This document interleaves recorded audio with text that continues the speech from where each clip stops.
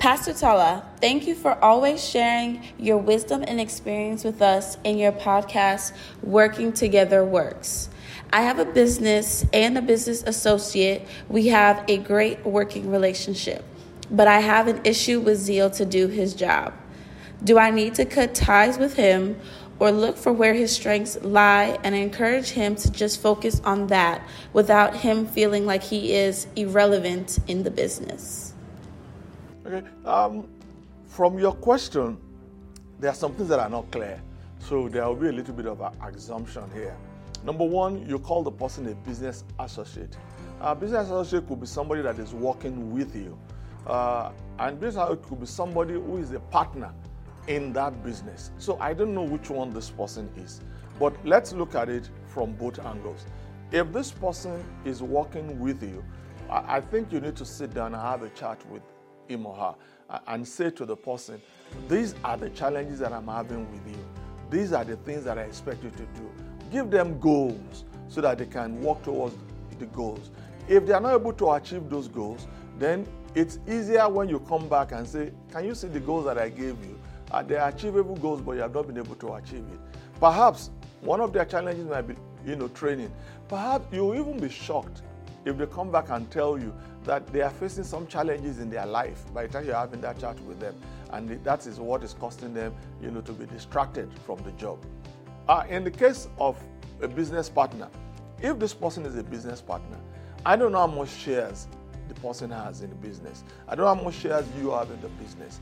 But you might have to look at the strength of that person. It's not every business partner that should be working in the same business with you.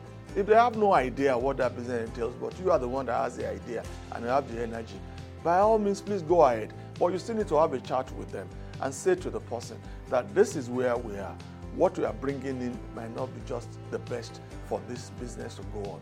Maybe we need to look at some other areas where you have strength in and empower you in those areas so that you can focus on those things, and then I'll be able to focus on the rest. People invest in businesses and they might not be able to do one or two things about it. The only thing they bring to the table, honestly, is their money and their wisdom. So if that is what somebody brings to the table, just look at it and say, this is good enough. Now I can face this business on my own without any distractions. No doubt, working with people is very, very, very difficult. But there are some things in life that you just cannot do alone. You need to find a way to get around this. Sir, you talked about purpose. I used to be in the music industry and climbing up well and had a setback and I lost my voice. It feels like I am lost.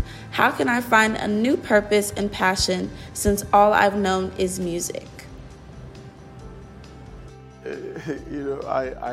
It's interesting that somebody's asking this question. The truth of the matter is that you and I will have to be careful not to let our business, define us, or what we do to define us.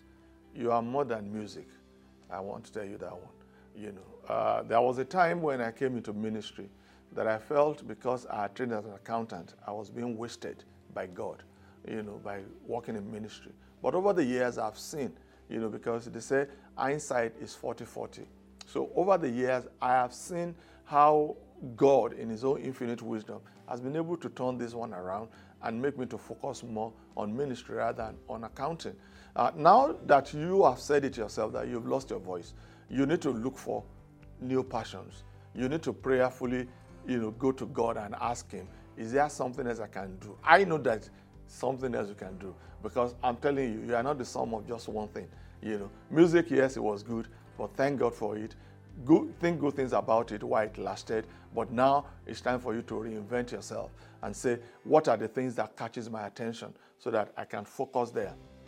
Because there is so much life ahead of you, and you need to take advantage of that life that is ahead of you.